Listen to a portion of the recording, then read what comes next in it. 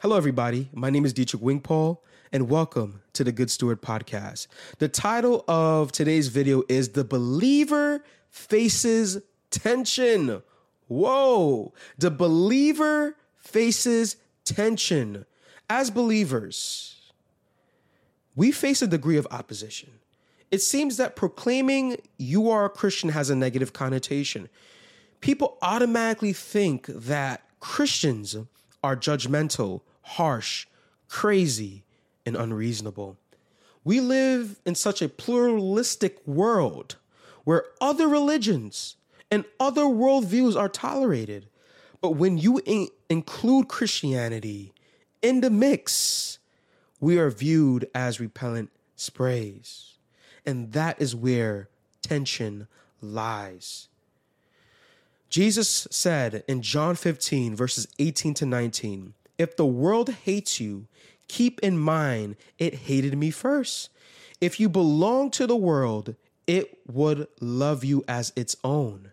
As it is, you do not belong to the world, but I have chosen you out of the world. And that is why the world hates you." See, Jesus chose us out of the world and showed us a new way of living. This way of life opposes the ways of the world. You are treated as a foreigner or alien when you are different from everybody else. And that is where the tension lies. So, speaking of tension, let's take a moment and preface the word tension. Suppose I were to define tension in the context of this discussion. In that case, tension is a perceived feeling of hostility or confrontation from a different party, or it is a contemplation that requires you to address difficult and complex matters. So let me give you some examples.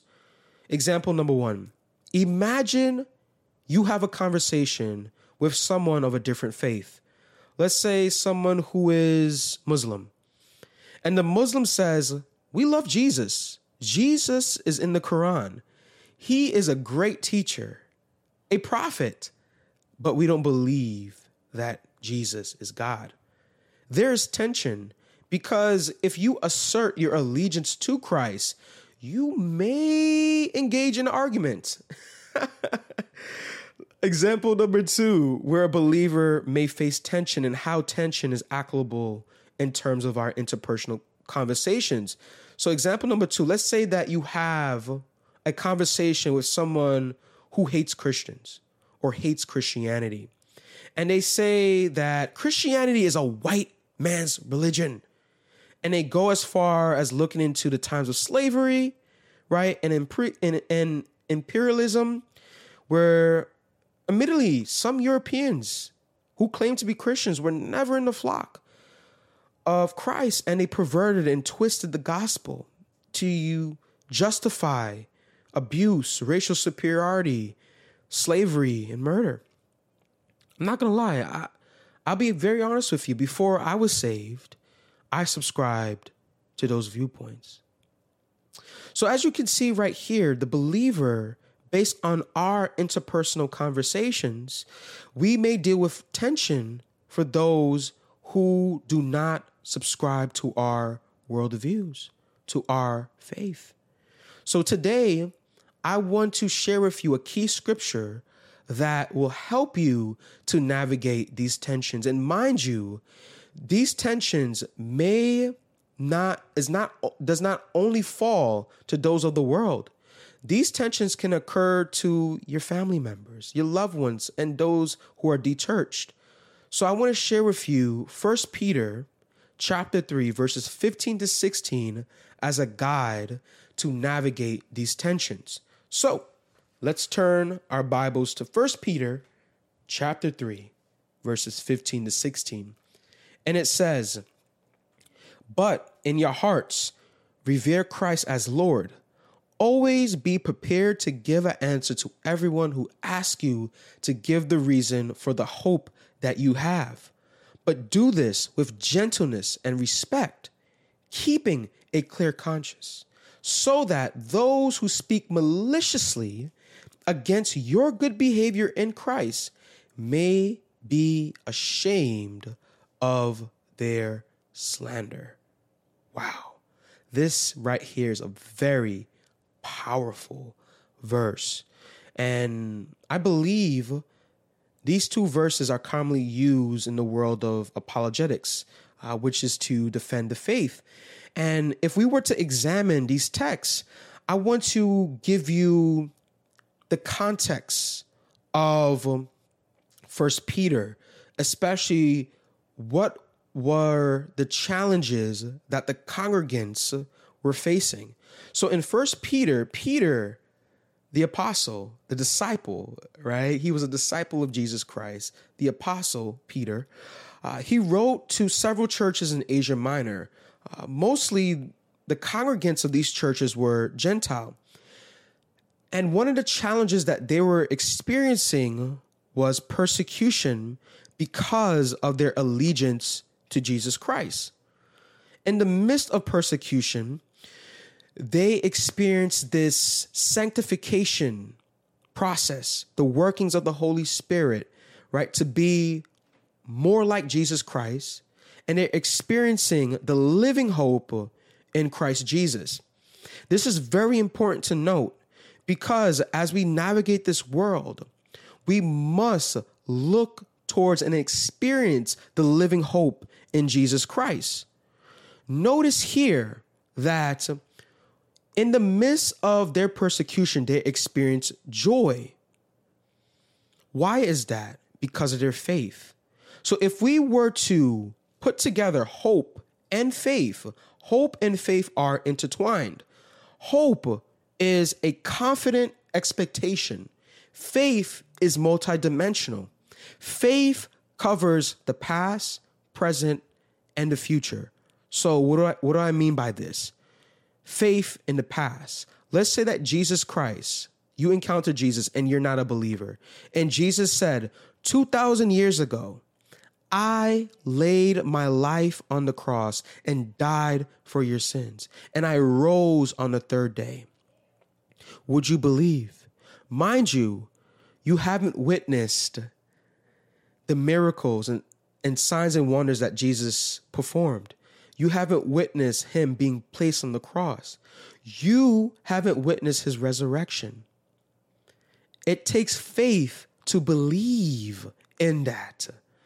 Now, the present, in terms of the component of faith in the present, the Bible, right, or Jewish tradition in terms of the Holy Scriptures were passed down through storytelling, right? And now it passed down through oral tradition, right? And now it has passed down and it has been developed into a book. So in this present day, we use the Bible, right? We read the Bible by simply saying that these scriptures reveal who God is.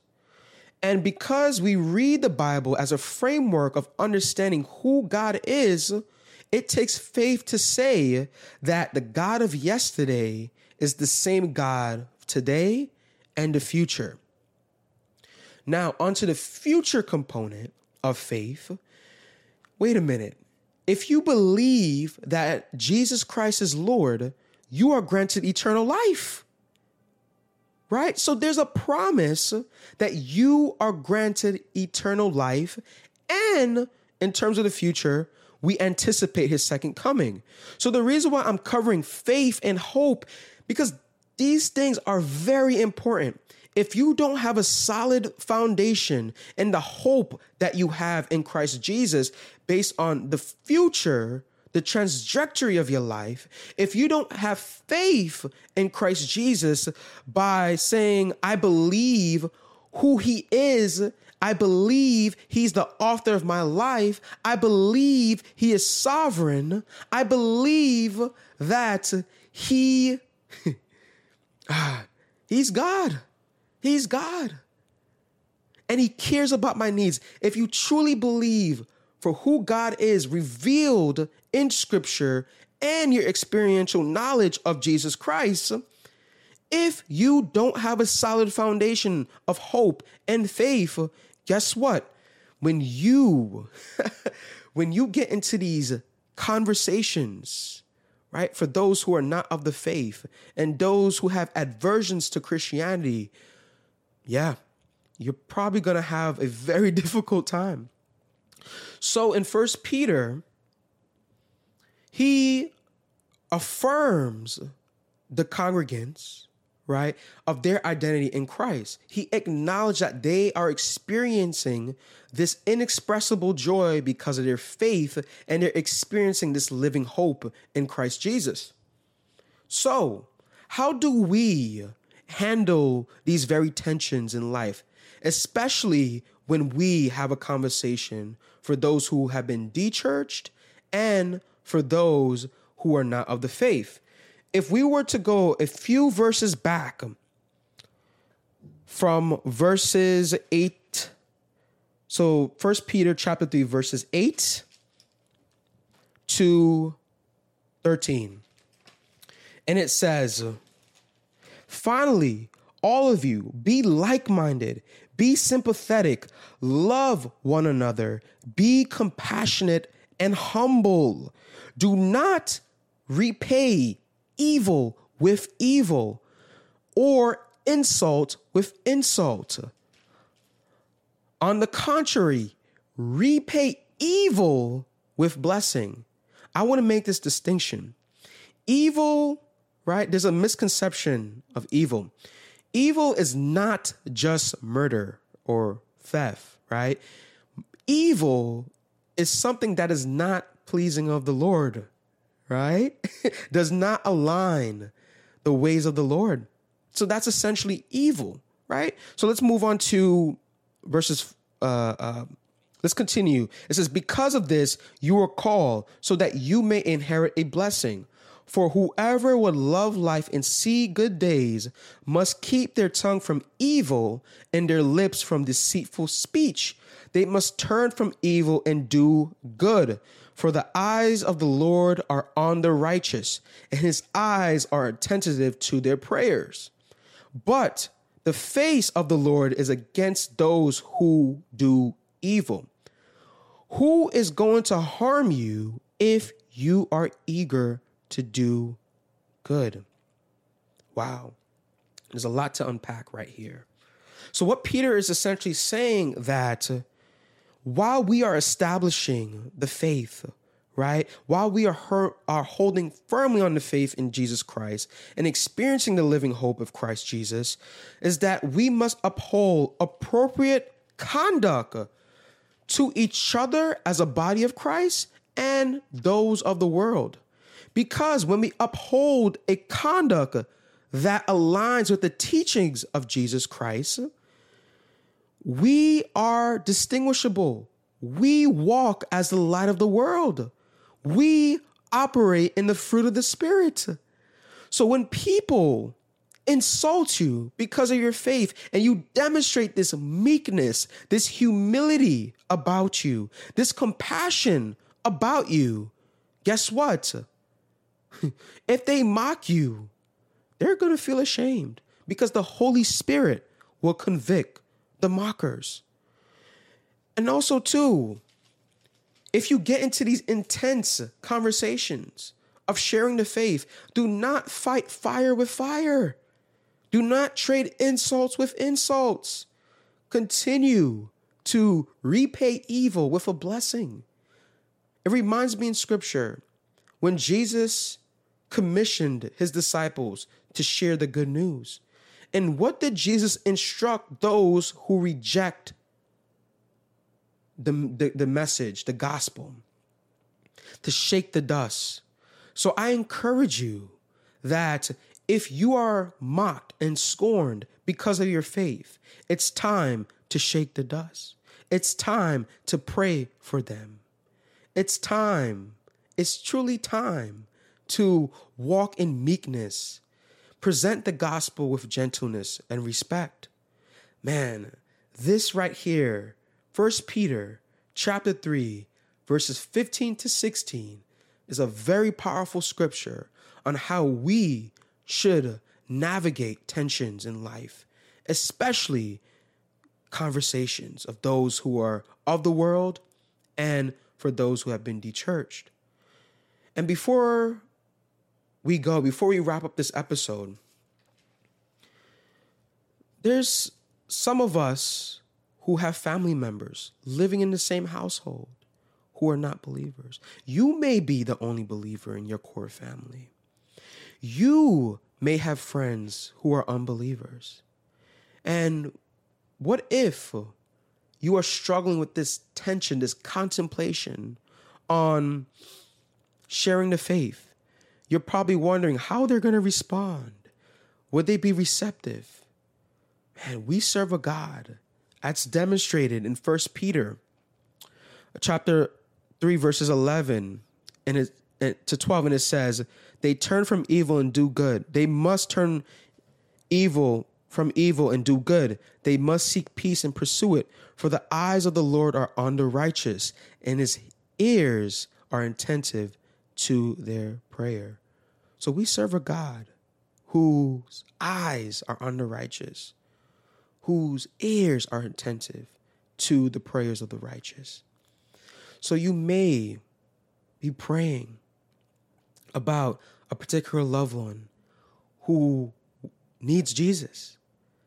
I encourage you to not be discouraged, to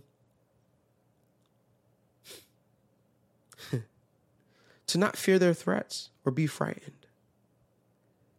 Because even if you suffer, even if you are mocked, you're blessed. You're blessed.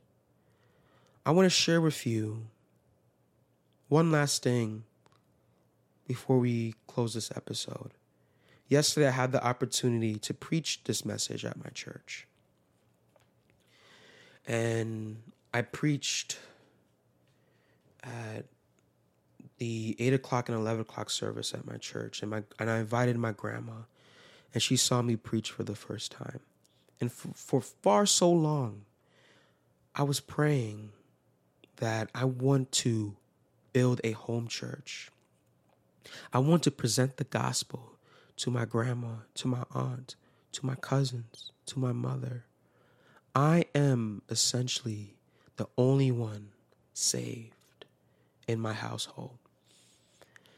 And in my prayer, I said, Lord, I just don't know where to start. But I remember after I preached at the 8 o'clock service, my grandma stood in front of the church and she said, I'm gonna tell Dietrich's mom that Dietrich, he can preach.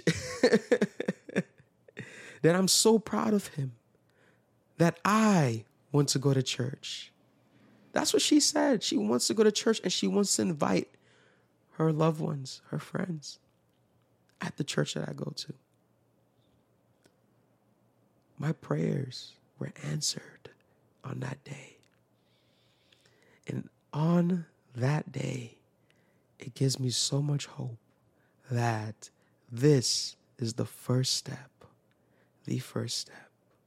in walking in faith, to present the gospel to my loved ones. Praise God. Praise God. So be encouraged, saints. Be encouraged that if you are the only one saved in your family, present the gospel. Don't be afraid. Do not be afraid. What a beautiful gift that we're experiencing. The beautiful gift of salvation. The beautiful gift of being sons and daughters of Jesus Christ. The beautiful gift of salvation. Praise God. Praise God.